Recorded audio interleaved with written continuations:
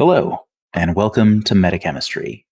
This is episode 67, and today we want to recap the recent satellite event in Salt Lake City, Utah, and have an interview with Rob, also known as Cobra Prime. Hello, Rob. Hi, how's it going? Hey, doing well. Thank you very much for being on the show. We really appreciate you taking the time, and congratulations on winning the event. That's super awesome. Thanks, and thank you for having me. Yeah, absolutely. But before we get into that, we'd like to give a shout out to our sponsor, Mo Games. Mythic's Online Emporium is an online supplier for Infinity and other tabletop games, if that's your jam, which you can find at mo-games.com. And so, as part of their sponsorship for our show, they give all of our patrons a 10% discount code, which you can find that code on our patron page. We have that tagged for your convenience. And we also get a coupon code every month. So there's a $40 coupon raffle that we do every month for anyone who's part of our Discord, whether you're a patron or not. So feel free to join that, be entered to win that raffle, because what's better than games? Mo Games. So today we also have Ian on the show with us, and all Azoka, Ian, and I were all able to make it to SLS, and while Azoka isn't able to make it for today's episode, our next episode we'll kind of talk about our experiences at SLS as well. But for today, we're going to focus on Rob and how things went there. So, Rob, for those that aren't familiar, why don't you introduce yourself a little bit, kind of talk about your experience with the game? I know that you're heavily involved in the Infinity tournament circuit, but for those that aren't as familiar. Sure. My name's Rob Paul. I'm from the Maryland. I'm from Maryland, so the Mid-Atlantic Infinity Travel Team, as we're called by our little local meta out here. And there's a few of us who try and travel around to a bunch of the different events in the area. But the Mid-Atlantic meta is full of some really strong players, and it's kind of like a Shark Tank. As soon as you start playing in this meta, you get good pretty fast. So Right. there's a lot of competition, but it's really nice because there's always the opportunity to get a good game in. I've been around Infinity for a while, since the original Human Sphere came out. So I didn't play any N2. And I wasn't around for the very beginning of N3, but I've been playing through most of N3 and of course N4. I've won several big tournaments. I've won Rumble once. I've won the Baltimore Brawl twice. I've won the Krug. Trying to remember. I think the best I did at Interplanetaria was 8th, but that's pretty good. I'm hoping to do better this year, so we'll see. Right. So I've done all right. Right, definitely, yeah. So I know that for anyone who does kind of involve themselves in the U.S. circuits, I'm sure they know who you are. And I don't even participate too terribly much, but actually, I think I was one of your opponents the year you won the Krug when you were out this way. Mm-hmm. So, yeah. It was a good time. I have a hard time remembering even the last few games I've played, but I remember that Krug was a really good time. So. Yeah, absolutely. So for SLS, this is actually the second satellite event that you've won this season. Is that right? Yeah, I won the Baltimore Brawl right at the beginning of the season, which was in November. I think it was November, the first week in November, and that's 15 minutes from my house, so at my local game store. But that was. That was also a satellite event, and I managed to win it this year. So, fortunately, cool. Number 2, the guy who came in second place, will get the satellite entry for the showdown, and he said that he's planning on heading to Spain on it. So, I'm glad to hear that. That was Tony Santos. T-Pain, is that right? Yep, Tony. Yeah, T-Pain. Nice. Mr. Muscles. Yeah. Very cool. So, you were playing Aleph at Showdown, weren't you? Yeah, I was playing Vanilla Aleph. Cool. And we got to play at the Krug last year, but we didn't cross paths at Showdown this year, so I wasn't entirely sure. But you want to go over why did you pick Vanilla Aleph? What was kind of the thought process there? Did you bounce down the idea of doing other factions before settling on Aleph? So honestly, it's kind of awkward, but the reason that I chose Vanilla Aleph was because this was really sort of, for me, it was a practice event for Interplanetario. And I Okay. know it sounds strange to say that a satellite tournament is a practice event for another tournament, but a lot of the missions are very similar. And Mhm. what I decided to do a couple of months ago was just play either Vanilla Aleph or Steel Phalanx, because I haven't decided yet which one I Mhm. want to take to Interplanetario. To play those factions in preparation for what I eventually want to take to Interplanetario. And Vanilla Aleph is so flexible that it's really, something that can be molded to fit any set of missions. But in general, when I go about preparing for a tournament, I'll take the mission set and I'll try and break it down into um, what sorts of goals I need to accomplish for those missions. In this case, I put capture and protect and unmasking into one bucket, and I put firefight and decapitation into a second bucket, and then what was the fifth mission? The countermeasures could Yep. go, whichever one I ended up having more specialists in.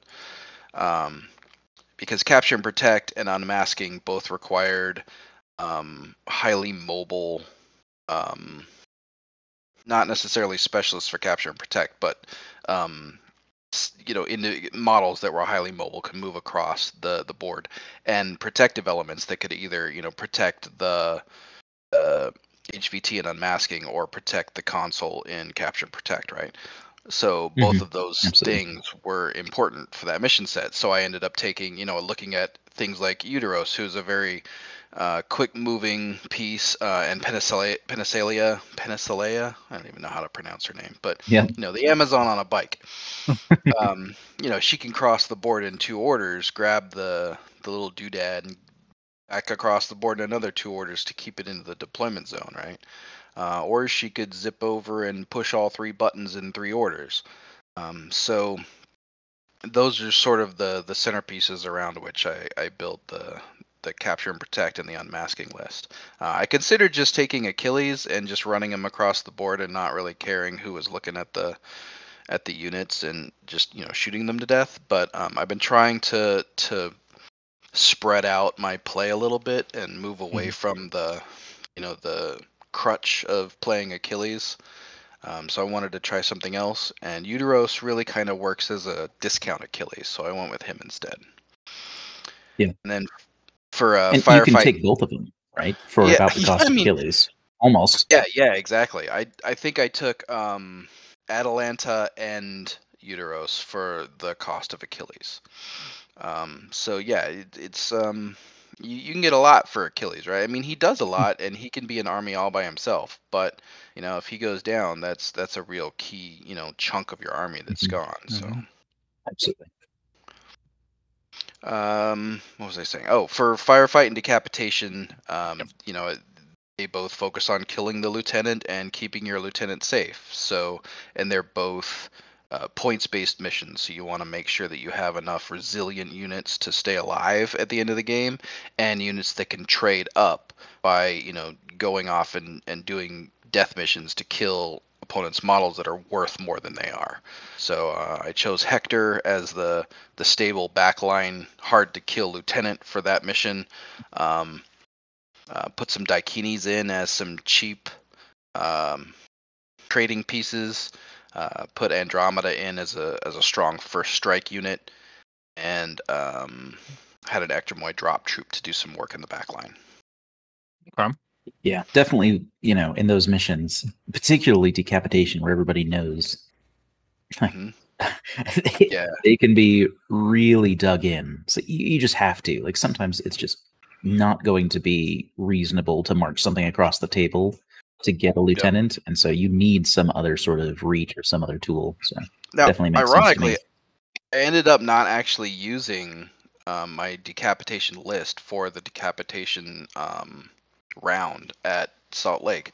I saw the way the table was laid out, and there was a really great tower for Atalanta to sit on and control the board, and a couple of really tall buildings that I could put my my ARO pieces on. And I ended up taking the other list and using Penicillae and Eudoros to do my work instead, and kept Machion as my lieutenant safe in the back line instead. So Nice. I ended up only using that that firefight and decapitation list for firefight, and I used my other list for everything else. So I think I need to get more practice with Hector. Right. Yeah. Yeah, it's definitely interesting to see the span of tables at events. Like I don't tend to travel a lot myself, but sometimes like this is not going to have the tools I need for this table. Honestly, So, I think that's the best part of traveling to different events, and especially big events where people bring out their best tables, right? So you get to see so many different cool tables. Yeah, absolutely. There were a lot of wonderful tables. I know Ethan's Sonic table was featured and is amazing, and he put a ton of work into it, and it looks great. But there were That's a the one lot with of the really good glowing blue tables. goo on it, right? Yes. Yep, that's the one. Yeah, I got to play on that table in round 2. It was really cool. Yeah, it was a lot of fun. Yeah, he's been So, big showing shout off out to his Ethan. work on that on our Discord for the last year, and it just keeps getting more grand, and then he finally had the completed table, which I unfortunately did not get to play on, but everybody that we've talked to that played on it said it was fantastic. Yeah, I got to play on it, and it was in fact fantastic. It was really great. Very nice. So one thing that I want to ask though, and talk about is kind of the consistency of play, because over the last several years, you've been very consistently in the top kind of 5 players in the U.S., taking down a lot of events. I was actually just looking, and currently right now you're ranked number 1 in the U.S. and number 3 in the world in the ITS rankings. Good to hear. Yeah.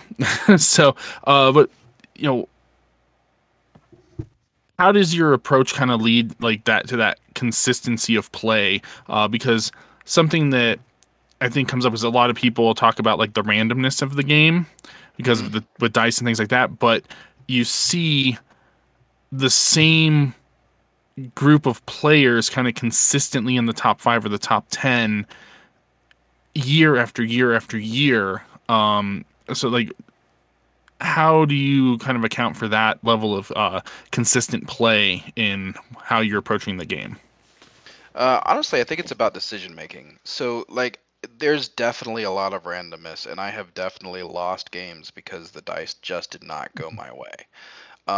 And there are certainly some things about Infinity that I would like to fix, to sort of mitigate that randomness a bit more, right? Because I think so Infinity is a very tactically dense game, right? And there are a lot of strategic considerations that go into list building and, mission preparation to make plans before the mission set, right?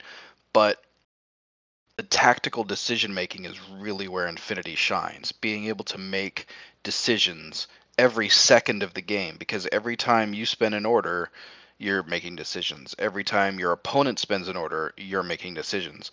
So consistently making the best possible decisions is what's going to win you games consistently, right?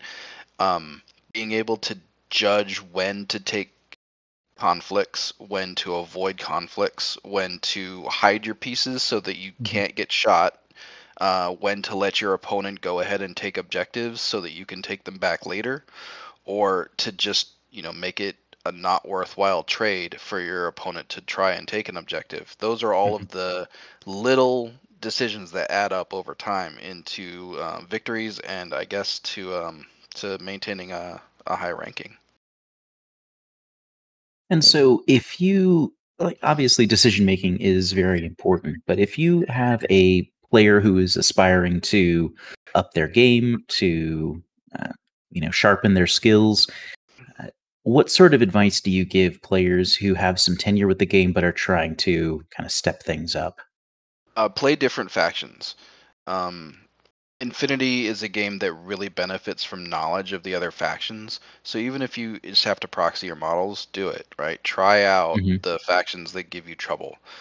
If something stumps you in a game, um, play it, and that will show you its weaknesses, right? Because everything in Exactly. Infinity is fragile, right? Yep.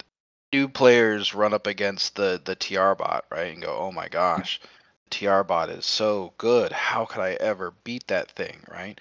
But at high level play, you don't even really see them anymore because they're really easy to counter. It's just learning what can be done against those threats, unless you're talking about guided missiles, which are bullshit. Because there is no counter. But just about everything in Infinity has a way to counter it. So learning what all of those ways are is the way to get around them and to learn how to deal with them. And the best way to learn what those weaknesses are is to play them and have other people use those Hmm. weaknesses against you. Yeah, definitely the fastest way to see how something can be stopped. Like, they used an impersonator and it decimated my entire core team and, wrecked my Right? back line. And then I took it and it exploded the first order. Absolutely. I mean, Yep. impersonators are a great example of that because it really Hmm. takes a lot of practice to use them effectively. And you don't really see Absolutely. that when somebody just annihilates you with them, right? You don't see that Yeah. until you Right. have to try and do it yourself. Yeah. But I definitely agree with that kind of initial perception. And I think that's one of the hurdles for getting into Infinity is that at first glance, everything is overpowered, right? The Hmm. first time you run into a TR bot, the first time you get hit with an airborne trooper, the first time you run into a tag, all of these things like feel insurmountable on the first attempt or two, in some cases even more. But yeah, trying to find those weaknesses can be tricky for players that are getting into the game, I think. And it takes a certain amount of perseverance to get over that hump and Definitely. stick with the game. And Infinity being so rules heavy as it is, Hmm. it makes it a pretty high learning curve. But for the newer players, I want to say that one of the best things about Infinity is that the rules are so complex that even the best players in the world, and I play with a lot of them on a regular basis, get rules wrong all the time. Yeah. Which means that's a good thing in my opinion because it means that people who are arrogant and angry and will tell you that you're wrong don't exist in Infinity because they don't last very long, right? Because Hmm. as soon as a person who just can't be wrong starts to play Infinity and they realize that they're going to be wrong a lot, they quit playing Infinity, so we don't have to play with those people. Yeah. So There you I go. think it makes the community as a whole better. So appreciate the fact that people get the rules wrong all Mhm. the time because it's good for the game. Yeah, I think that is kind of the other side of that coin, right? Is that barrier to entry means that typically the people that play Infinity are playing because they really love the game. Yeah. Mhm. And I mean, it is a really well balanced game. And when you Hmm. figure out, the way the rules work, it all makes sense. And even if you can't remember how it works, once you look it up and realize, oh crap, I did that wrong, right? Well, now you Hmm. know, and hopefully you make fewer mistakes the next time. Right? Mhm. Right. Yeah. Exactly. Um, so you mentioned in terms of getting ready for SLS, you kind of divided up the missions in terms of kind of broad strokes of what needed to be accomplished, like what sort of tools were going to be required to complete a set of Mhm. missions. Um, in this case, it was kind of a 2, 2, and 1 split, and obviously you only have two lists, and so one, in this case, countermeasures kind of got whichever one happened to work better. Mhm. How often would you say you run into events where the split might even be a little bit more granular than that? Where okay, the tools that you need for a mission may be even more diverse than 2 lists like normally allow. How do you break down those missions where it feels like the tools are going to be significantly different from across the spread of missions? So I mean, I think it happens all the time, but it really depends on what sorts like what your categories are for breaking things Mhm. down. Like I tend to think of the categories that you need in missions as things like I need specialists to do stuff in the midfield, right? So for instance, supplies, specialists have to open the boxes in the midfield. For um what's it called? For firefight, it's the same. The specialists have to get, put something out of the panoplies in the middle. It doesn't Mhm. necessarily have to be a specialist, but they do that, right? And Sure. that's not as important in firefight as it is in supplies, but it's still an aspect of that mission. Whereas in, for instance, unmasking, those specialists have to push the buttons in the middle, and it's essential, right? Mhm. In Absolutely. Mind Wipe, those specialists have to push a button in the middle, but once it's done, they don't have to push any more buttons in the middle. So you really only need the one guy to do the one thing the one time. So it's an essential part, but it's not like super key. So they sort of take that piece, specialists have to do a thing in the middle or have to push a button in the middle, and rank it as far as how important that is, right? Um, and then I try and take the rest of the mission, right? Like let's say capture and protect, right? Well, no, let's go with unmasking. So unmasking, the specialists have to push the buttons in the middle. You have to have multiple buttons pressed and the buttons have to stay pressed for you. So having the specialists in the middle pushing the buttons is an important part of the game. Mhm. But then another important part of the game is you have to protect something, right? So lots of missions have you have to protect something. Firefight decapitation, you have to protect the lieutenant. Capture and protect, you have to protect the console. Unmasking, you have to protect your HVT. So choosing models to protect something is important, right? Now you can choose things like a Liberto with a mine layer to protect a guy in the middle, right? That's a good choice for protecting an HVT. Not necessarily such a good choice for protecting your lieutenant because your lieutenant's probably going to be way in the back. Mhm. Um, but something like Atalanta is a great piece for protecting stuff. You're going to have to deal with her no matter where you are on the field, as long as she's positioned in a place to protect your thing. Now, she's also a super expensive piece, so Mhm. she's not necessarily as good in a mission like Firefight, where one of the big things is you have to keep enough points alive at the end of the game, right? Right. Yeah, So in definitely a big Firefight, opportunity cost. exactly. In Firefight and Decapitation, that's another one of the big chunks, right? The big, goals of the game. Keep stuff alive. So, you for that you need resiliency, which is how I mark it in my pre tournament planning notes, right? My Mhm. resiliency factor of these lists is what sort of things am I going to be sure that I can have alive at the end of the game? And things that, build into that aspect are, not only tough models like Hector is really hard to kill, but also things like, well, I have Machion, who's a doctor who can get up Atalanta if she happens to go down, right? Mhm. So adding in a 3-point bot for Machion is a value add to my resiliency factor because it makes it more likely that I can get my Atalanta back up. Likewise, having a proxy engineer with a bot gives me a value add to the resiliency of my Daikini sniper and my Daikini HMG, who are almost certainly going to go down at some point. But with Yep. the extra level of unconsciousness, having an engineer with a PAL bot means there's a really good chance I get them back up again. Yeah. Yeah, they're real sticky. Yeah. So I love to I see them. just talked a lot. I'm not sure if that was coherent at all, but No, I I hope that think answered the question about how I group things. Like I try and keep the groups broad enough that they meet lots of different missions, mhm. as far as aspects of those missions. And then when the missions themselves don't have enough of the same aspects, it can get really difficult to just choose one or two lists.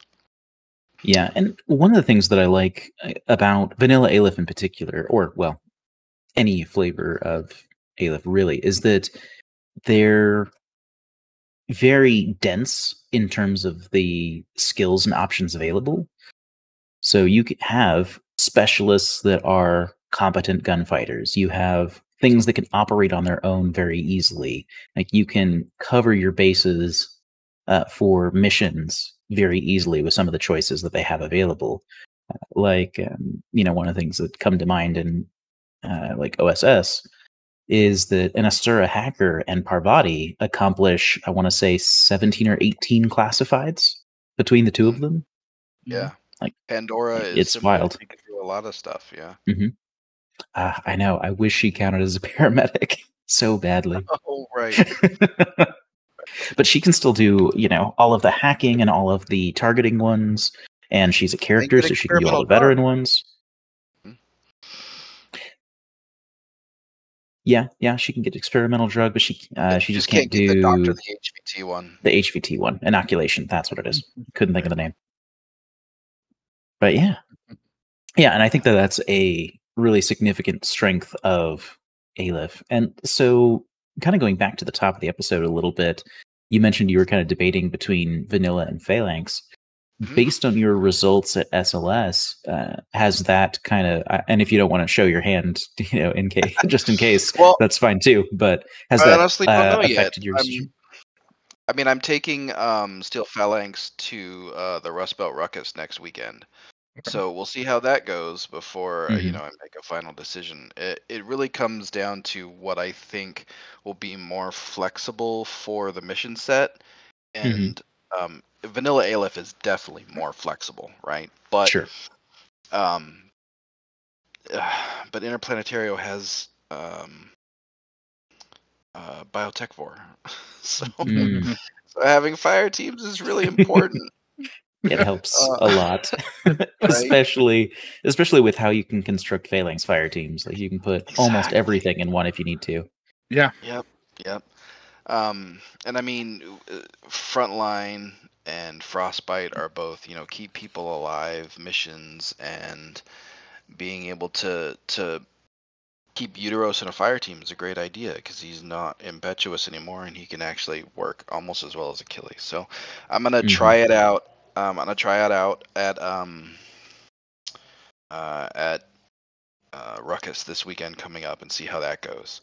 And Very cool. I don't know, maybe if I win that one, I won't be able to decide because Yep. they'll have both done really well Right. for me. Yeah. But maybe I'll get slaughtered and I'll be like, oh man, screw that Steel Phalanx thing. I'm going back to my vanilla. Yeah. I wish I had more Dakini. Yeah, I That know would've the saved me the Dakinis are game. so good. They are solid. Exactly But right. I'm gonna really miss the Dakinis next weekend. The Dakinis and the proxies. Having that 13-point engineer is really gonna hurt. Yeah, absolutely. And so I seem to remember historically you've been a vanilla combined army player, at least for the last several years, right? Well, or longer even. So the earlier part of this season and most of the end of last season, I played Hakazlam, specifically Okay. Assassins. I play every faction, so you can't really say Right. I'm a specific player, but I do really have a place in my heart for Vanilla Combined, and I think before the new Assassins, I was I was playing a lot of Vanilla Combined.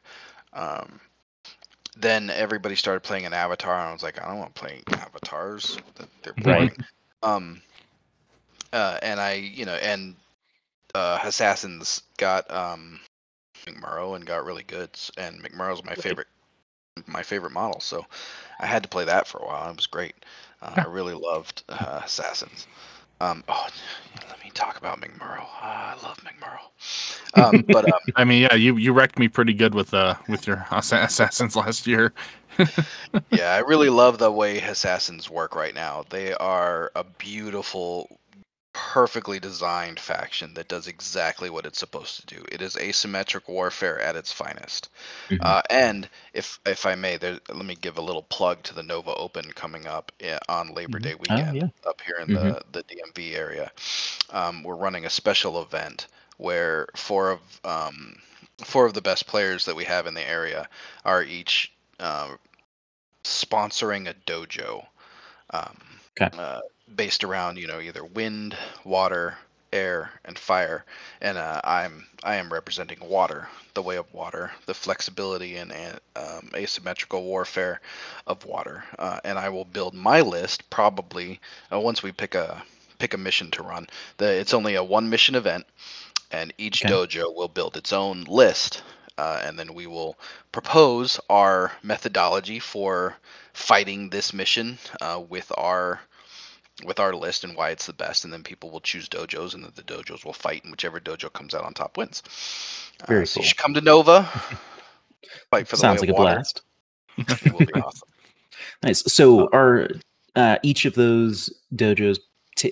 Those are alternate takes on the same mission. Like all 4 are playing the same mission, right? Yep, we're all playing the Gotcha. same mission, and we'll all write our list, and then all of the people in our dojo will play our list. Okay, gotcha.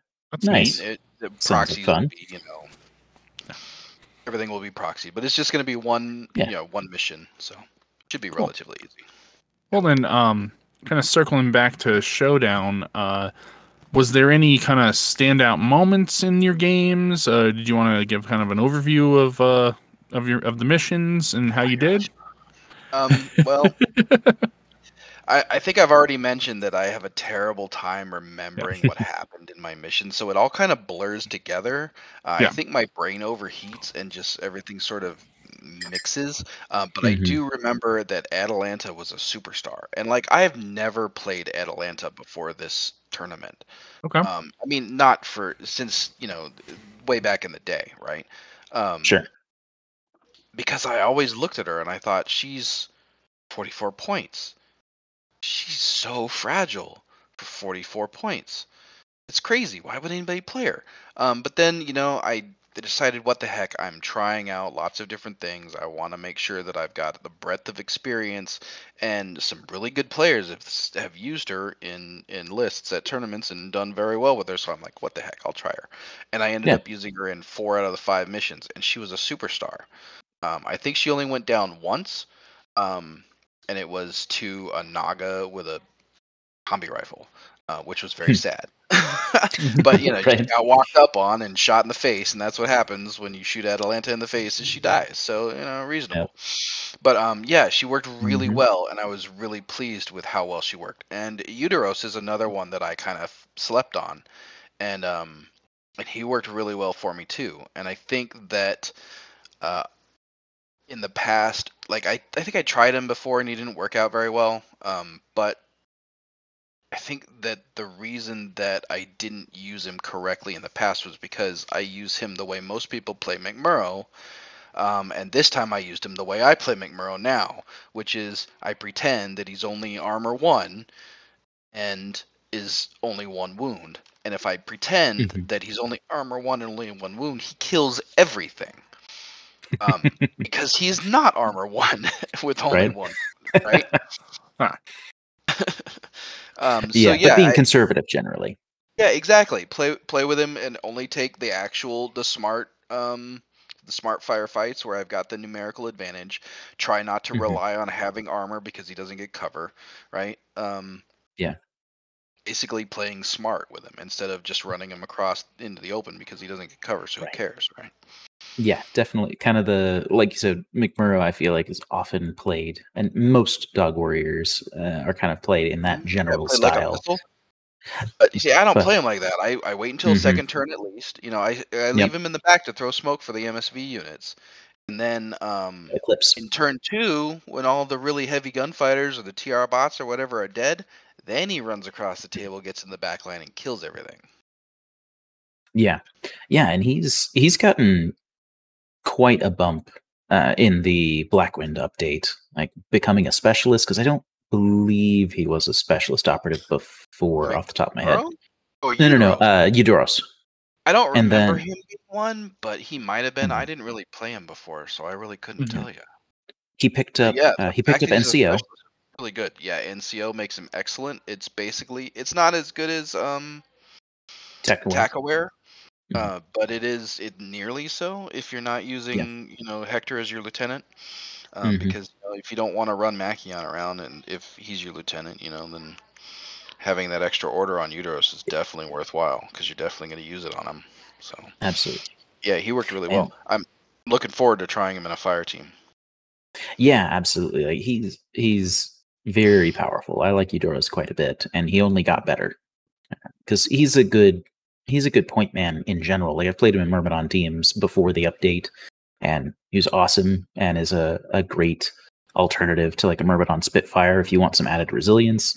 And now he's faster. Ackman has tack aware and is an easy slot with him to patch him up now that he's structure.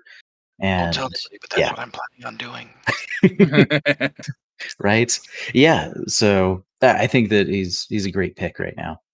And then you bring Pandora to shoot Hmm. Akmon if he goes down. Right? And you've got your 3-man Yeah. team with all the specialists, Hmm. and you can do all the You've button got pushing. And you've got multi-burst eclipse at that point with Eudoros. So like it's a lot of maneuverability, and that's one of the strengths of Steel Phalanx in my mind is that they can choose what engagements they take by and large, which yeah, because they is can either just smoke huge. or eclipse whatever they want. Yeah, that's one of the reasons I really like Toha, right? Because Sure. Toha was really good at only taking engagements that they really wanted to take because they could Mhm. eclipse anywhere they wanted. Yeah. And Steel Phalanx shares that. Actually, I mean, vanilla in general, as long as you're taking those models, Hmm. shares that strength, which I think is really good. Yeah. Absolutely. Goes And back to that decision making. If you only have good decisions, then you make good decisions, right? If you only have bad right. decisions, you're not going to be able to make any good decisions. Right. Yeah. So, and that makes total sense. Like if you have the tools available, you get those options. But, if you were either in a faction that's more limited on that front, like in terms of obfuscation tools, like let's say like Onyx comes to mind. They have no smoke, no eclipse, but they do have white noise on one or two models. I think Kernow, Kernow I and think. something else. Or maybe just him. But They've got some yeah. albedo, so Oh yeah, basically. yeah, like on the overdrawn. But yeah, so it's like, okay, you don't have that option. So you need to find another solution. And in a lot of times that's either hope you can cautious move or you have to fight your way out. And Yeah. Phalanx doesn't have to worry about that. They can fight their way out if they need to because they leverage visibility mods so heavily, but Mhm. they can just as easily ignore it entirely and not have to take the chance, which I think is really good for them. Yeah, I agree. I definitely agree. In fact, one of the things that I like about Aleph and Steel Phalanx in particular, and when I say, Aleph, keep in mind that the models that I'm planning to use feature the Steel Phalanx characters heavily, right? Which is Mhm. why I'm debating between Steel Phalanx um, and Vanilla Aleph. One of the reasons is because the visibility mods, like you were talking Mhm. about, the opportunity to have Eclipse Smoke and regular Smoke, and the fact that they can all fight in CC, right? I really Yeah. like the benefit of my majority of my characters not being vulnerable to just being speculoed, right? Right. Having Yeah. a lieutenant that just happens to be really good at killing anything that touches it is a real benefit Hmm. um, Yeah. in Infinity, and it's hard to find in a lot of factions. Yeah, absolutely. So, kind of on that note, what are the things that you've mentioned the Dakini, of course, but what other things have you been seeing in vanilla that have kind of caught your? Oh, and you mentioned posthumans. Have there been any other profiles in vanilla that have kind of been pulling you that direction as opposed to going pure phalanx? Definitely. So the Danavis hacker is a Hmm. superstar, right? Yeah. I start all of my lists with a Danavis hacker because it's Hmm. 22 points with a hacking device plus a whip 15 with a pitcher and a +1 burst oblivion. It's just amazing. With the Baby prevalence of jazz. yeah, really. The prevalence of guided in everywhere, having some sort of defensive hacking capability is almost mandatory. Hmm. Um, and the Danavis can really get it done. I mean, I don't have a whole lot of hacking game because hacking is not really a part of the game that I enjoy Mm-hmm. utilizing. I mean, it can be useful, and it's a tool, but I don't like fighting with hacking. I Mm-hmm. don't think it adds enough benefit for how much it costs and for how much the opportunity cost of spending the orders to get things done, right? Sure. Um, but just having a Danavis in my list lets me ensure that I can't just be hacked to death or taken Mm-hmm. out by hacking unilaterally. Um, also, the where is it? So I will say before you grab your next profile that Scylla is a really good alternative in that regard. Yeah, but she's really expensive. I mean, she is like 6 more points, which is not inconsiderable, but If she you does just actually get take Trinity. if you just take Scylla herself, yes, Hmm. but she's whip 13 instead of 15. Hmm. Um, and there's no reason to take Scylla without the Deva bots because they're what make her good, right? Like being able to run her up the board and run Deva bot. Like I love peripheral bots, right? Like or Sure. G synced, whatever they're called, the ones that move with you. I love those Yeah. things. They're super good. But like I can't take Scylla without taking two of those. It just hurts my soul. Fair enough. And by the time you're taking two of those, she's like 40 something points, which is double the cost that I pay for the Danavis. That's So fair. I yes, can agree with that. she is good, but it's a different role. Like I would take Scylla Mhm. as an offensive hacker, somebody that I'm going to run across the board to get things done. Like if I were playing Mind Wipe, I would consider taking Scylla as my Uber hacker to run her across Mhm. the board with the extra order, use my Deva bots to clear the way by flaming stuff, and deliver her skills. As a defensive hacker, somebody that I just want to put in the back next to my lieutenant to prevent him from getting a missile in his face, I think the Mhm. Danavis works great. The Yeah, two I think that extra, yeah, the two extra whip, having BTS 3 is still enough. Um, mhm. she's just solid all around. Yeah. One thing that may come up, I don't know if you're. It sounds like you might not be bringing her in your failings list. She can't take 2 bots anymore, unfortunately, which makes me a Oh, little she bit can't? sad. She's limited Aw. to 1 bot, but she picked up ECM hacking -3, and she's got Trinity +2 burst on either a standard or an Evo hacker, which I think the standard hacker is likely to be the default choice, though the Evo hacker is kind of interesting. But I think Well, the with Evo the hacker is useful in a couple of those missions where they get an extra order. Mhm. Yeah, absolutely. I think that in those, it's kind of a no-brainer, but I think that the hacking device is generally going to be the go-to just because the Evo has a little bit is less commonly utilized in phalanx than it might be in other factions. Not to say it doesn't have a place, but I feel like it's you're not typically bringing enough of the things that care about Evo hackers, but you can. Yeah, that's true. Yeah, it looks like only one Trinity +2 damage, one Charybdis Devabot, and a boarding shotgun. And she's got a pitcher now, which I don't remember if she had a pitcher before. Yeah, she does have a Uh, pitcher. Yeah. and she's BS 12 over the Denavas. So, I mean, neither here She's nor there, I much suppose. more of But an active, go out and get things done sort of yeah, beast. So yeah, absolutely. not necessarily a bad option. I think if I were to make a trade, I would rather have Pandora. She's Mm-hmm. with 14 instead of um 14 instead of 15, so not quite as good. Yeah, But 2 wounds, well, or one and close. no wound and cap. Pseudo 2 wounds. Yeah, I mean she doesn't have shock immunity, so I guess it's 1.5 wounds for reals. Yeah, But that dodge -6 works against guided weapon fire, so yeah. I have a problem with guided missiles. I can tell. Yeah, it comes up sometimes. Yeah. Yeah, and so actually, I guess that's kind of an interesting point. Was that something that you saw a lot of at SLS in particular? No, not really. I think I got one thing missiled at SLS. The Hmm. the problem that I have with so the only issues that I have with Infinity are in the feel bad mechanics, right? The things Hmm. that are not necessarily like overpowered or because I don't really think Hmm. anything's overpowered. Even guided missiles aren't really overpowered because it takes a lot of resources Hmm. to do them. It's just there's I no agree. counterplay. There's no interaction with it. There's nothing that you can do to really counter it. I played in the Mhm. online satellite tournament, the Mhm. the IGL satellite, Right. and the one game that I didn't win, which is why I came in second. My opponent walked bit and kiss across a walkway, and I shot her with my arrow pieces, and she died. But before she died, she put down 2 out of 3 pitchers. Right? Yeah. Nothing I could do about it. He used his anathematic hacker coming out of surprise attack to spotlight um, the rock hot that was holding my core together, my Mhm. unknown ranger, and my Finn first strike, Caden first strike, Oh, right? Caden. Yeah. And just blew him away before I could even go, right? So that's 3 of my Sure. key units that that I need to run my army dead with nothing I can do. Because yeah, sure I can dodge at -3.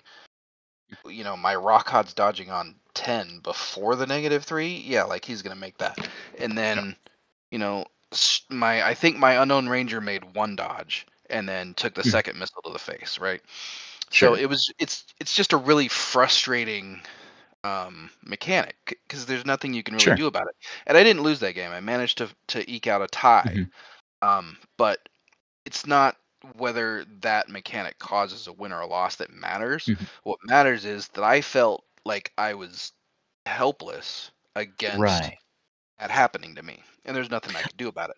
So So, that's why I think that it should be changed. so I'm kind of curious on that note to hear your thoughts on this. Is that in my opinion, I feel like that guided doesn't have counterplay at the point in which it's happening, but it Hmm. has counterplay before that. So by that, just talking about if you have layered deployment, or if you have, you have some distance between you and, say, the next wall or building in front of you. If you have, arrow pieces that can work on things that are coming towards you. I know you said in your specific example with Bit and Kiss, it was unopposed shots, and yeah, you dropped her, but the damage was done.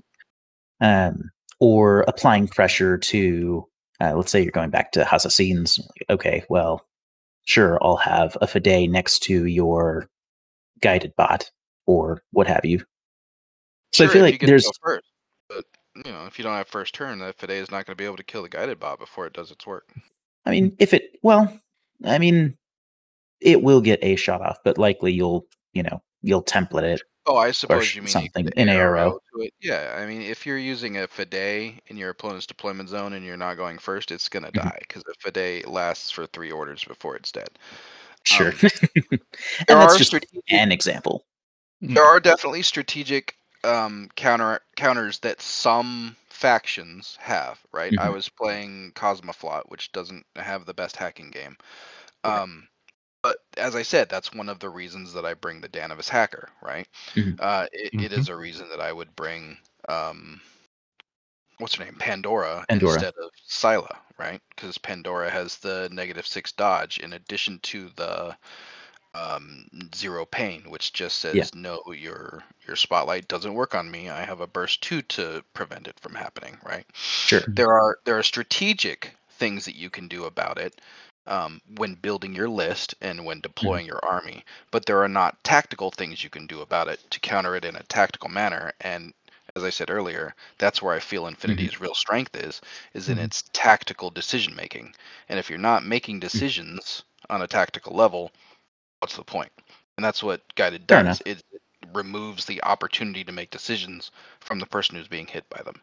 Um, Mhm. and I mean, sometimes it's definitely a valid tactic. I've used Mhm. it in the past to panic room, right? I mean, or the Sure. armory, right, Yeah. where everybody has to be clumped together.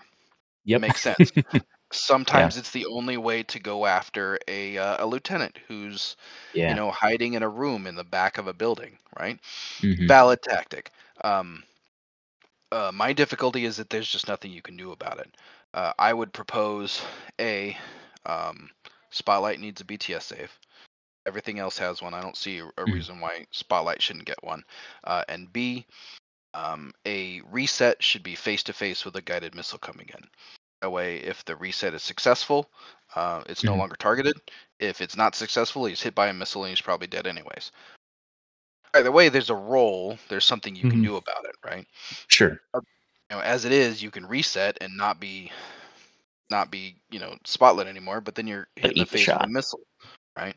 And then you're dead anyway. So there's no Mhm. real decision there. Yeah, personally, I'd like to see a little bit more counterplay with guided, but not against Spotlight specifically. Because I like the idea of Spotlight being a utility option that can help you level firefights against enemies, considering you're spending orders that don't actually get rid of something and don't go towards an objective directly. But something like Well, Bring back U-turn. being if you're U-turn, yeah, using exactly, if you're using Spotlight aggressively, absolutely, right? If you're spending an order to get yourself a +3 on hmm a later roll, sure.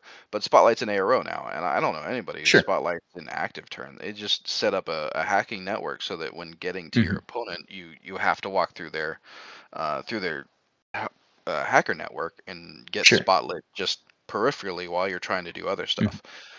It's just like I don't necessarily think that it's overpowered, but the fact that it can be applied on every other order when you're in hmm the hacking zone, like you can't really do anything in somebody's hacking zone without also getting spotlit in addition to whatever the result of the face-to-face roll you've instigated is. It sure, just seems like having a save is the infinity mechanic that should be happening. sure.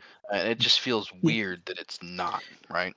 Yeah. Yeah, I agree that it is a little awkward. The only hesitation I have with that particular change, like I think the reset being able to oppose the missile shot, I think is interesting, but I feel like guided is kind of a check and balance against targets you can't gunfight or objectives you can't reach in terms of killing objectives.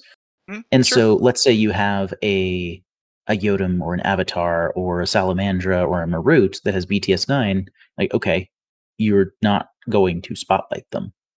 Mm. And against those targets, like if you can't take semi-advantageous gunfights against them and this is your alternate plan, then that's kind of off the table against targets that I feel like Guided's almost designed to help you take out. I mean, sure, Guided can work on anything, but I feel like it's against those heaviest of targets that you just can't go toe to toe with. And then this is kind of your underdog, you know, sucker punch to try and get rid of them. Mm, the point of having an avatar, right, is you're spending 137 or 127, how many points it costs, right, Mhm, in order for it to have the advantage on every interaction, right? And mhm, if there's a way to get an interaction against it where it doesn't have that advantage, then you're kind of cheating it on its points because that's why you spent 127 points on it, right? So that it would have, I mean, it's only mhm. one model. It provides you three Sure, orders, but that's still only three orders for literally a third of your list. four Should with there really Capillary. be some way to, oh, four, fair enough. Yeah, But should there really be some way to cheat it out of its advantage on every roll or on every interaction, unless you're fighting something, appropriately point of costed? similar. Yeah. So That I said, would say I'm yes. scared of In guided. a I'm not scared of avatars, so. Sure. So in a general circumstance, I would say without any context, I'd say sometimes. Right? Because the thing is that there's going to be things that are natural predators to other things. Like not quite a rock, paper, scissors sort of thing, but it's like saying Sure, sure. that, Counters. I have, you know, I'm cheating points out of MSV2 models because my model has Eclipse. Hmm. Like Emma, I'm cheating it out of those interactions. So I Fair think, enough. or because I'm hitting it with Oblivion, and so your BTS is only 5 instead of 9 on the Avatar. Uh, Mhm. Things like that. And I think the Avatar does have a little bit because most tags have the ECM -6 guided, and then it's also reasonably likely to pass saves even at half armor. Not all of them, but some of them. So you're likely to take several missiles before you go down, or just reset out of it because you're whip 14 after the penalty to reset. Yeah, I mean, I wouldn't actually consider guided a valid option against an avatar, anyways. But like Yeah, my option against an avatar would be to sneak up using Eclipse and then CC it to death. But um, right. or hit it with Oblivion because hmm Oblivion not only cuts the BTS in half, but it also destroys its ability to to jump to another body, right? So Oblivion Right. really is the avatar killer, in my opinion. But yeah, last game with an honestly, avatar. that was yeah, my go-to as well with the Danavis, actually, with the yeah, extra burst. right. There you go. Yep. Good old Danavis. But Boom. I'm not really, seeing an avatar on the table isn't something that goes, oh man, an avatar, right? I don't do. That's not the reaction that an avatar gets from me. It's like, oh, you've got an avatar. How am I going to solve this problem, right? That's when I see guided on the other side, I'm like, oh, you've got guided. Oh, I hope you use it as an arrow piece and not as a primary tactic in your army, right?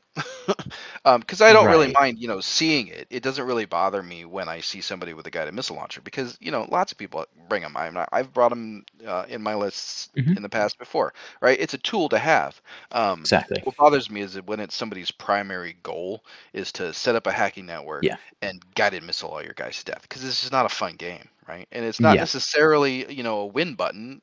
I've had people use guided missiles against me as their primary form of attack and not win.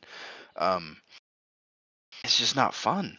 So I think when things aren't fun, the game should be fixed to reflect it so that it Sure. becomes fun. So there's got to Yeah. be a way to do it, right? There got to be a way to make it Agreed. fun and cool, like the rest of Infinity is. Absolutely. Yeah, I think that's kind of a thing with guided as an interaction. It's just less interactive.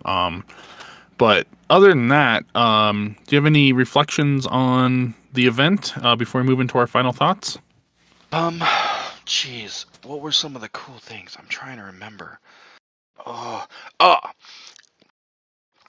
When my opponent in the very first game brought his Bashi bazooka around the corner to shoot my Hector with his boarding shotgun and got shot in the face by my Bashi bazooka's shotgun instead because it was my Bashi instead of my Hector. That was awesome. Very cool. But no, I can't. Yeah, because when I placed Hector, I held back another Hector and I placed him. I think pretty sure I held him back that time. But I used my Bashi as a second Hector, so he didn't know which Hector was the real one. Nice. And it ended up working because he brought his Bashi on the wrong side. And I mean, he still came in the other way, I think, to try and get him. I mean, I don't remember. That was the first game too. That was so long ago. It was like Right. a whole week. Right. I'm so old. Yeah, I I don't totally know how I feel it. remember all these rules. Or at least most of them, right? Yeah. Yeah, right. I know the feeling. There's always something, especially with changes happening. Yep. But before we transition over to our final thoughts, just want to give a shout out to our patrons. So thank you all very much for continuing to support the show. We really appreciate it. Everything that you contribute goes back into the show. We don't take anything out of pocket or anything like that. It's all for show-related projects or equipment or things like that. So thank you very much for doing so. If you aren't a patron and are interested in doing so, you can find us on patreon.com/metachemistry, and we give some benefits for that. You'll get early access to our episodes. You'll also have some patron exclusive channels on our Discord and things like that. And as far as Discord goes, the rest of Discord is freely open. We'd love to have you. It's a great place to talk Infinity. And that's also where we do our monthly raffle, just for being a part of that channel. So, yeah, if you want to talk about hobbying or games, or you want to prod Rob about his lists, you can feel free to come on a Discord, and we'll be around for those sorts of discussions. So, with that said, Ian, Rob, any final thoughts on Salt Lake Showdown, and in particular, taking the win on that event, or any last minute questions you have? Ian, why don't you start? I was saying that I think Salt Lake Showdown is just one of the best Infinity events going. I've been to a few of these, and I just gotta say that Salt Lake Showdown and the Utah crew out there, they just put on a great event that's a ton of fun and I mean, whether you're coming in first or last, I don't think really anybody has a bad time at these events. So if you ever get a chance to make it out, I encourage you to do so because it is just a blast of a time. Yeah, absolutely. It's a great event, and I had a lot of fun. I'm glad I was able to make it this year. And Rob, any last comments or thoughts, or any last minute epiphanies to share? I mean, nothing springs to mind. I mean, you guys are right. The Salt Lake Showdown is really a great event. It's really far for me to come from the East Coast, and it's an awkward set of flights to get there. But I make the effort because it is so worth the travel to get to Salt Lake. Those guys really put on a great event. It was super well organized. There was a lot of camaraderie. The the friendly atmosphere around the tables is just stellar, and I really appreciate all the work they put into it. So definitely, if you can make it out to Salt Lake, you know, do it, 100%. Definitely.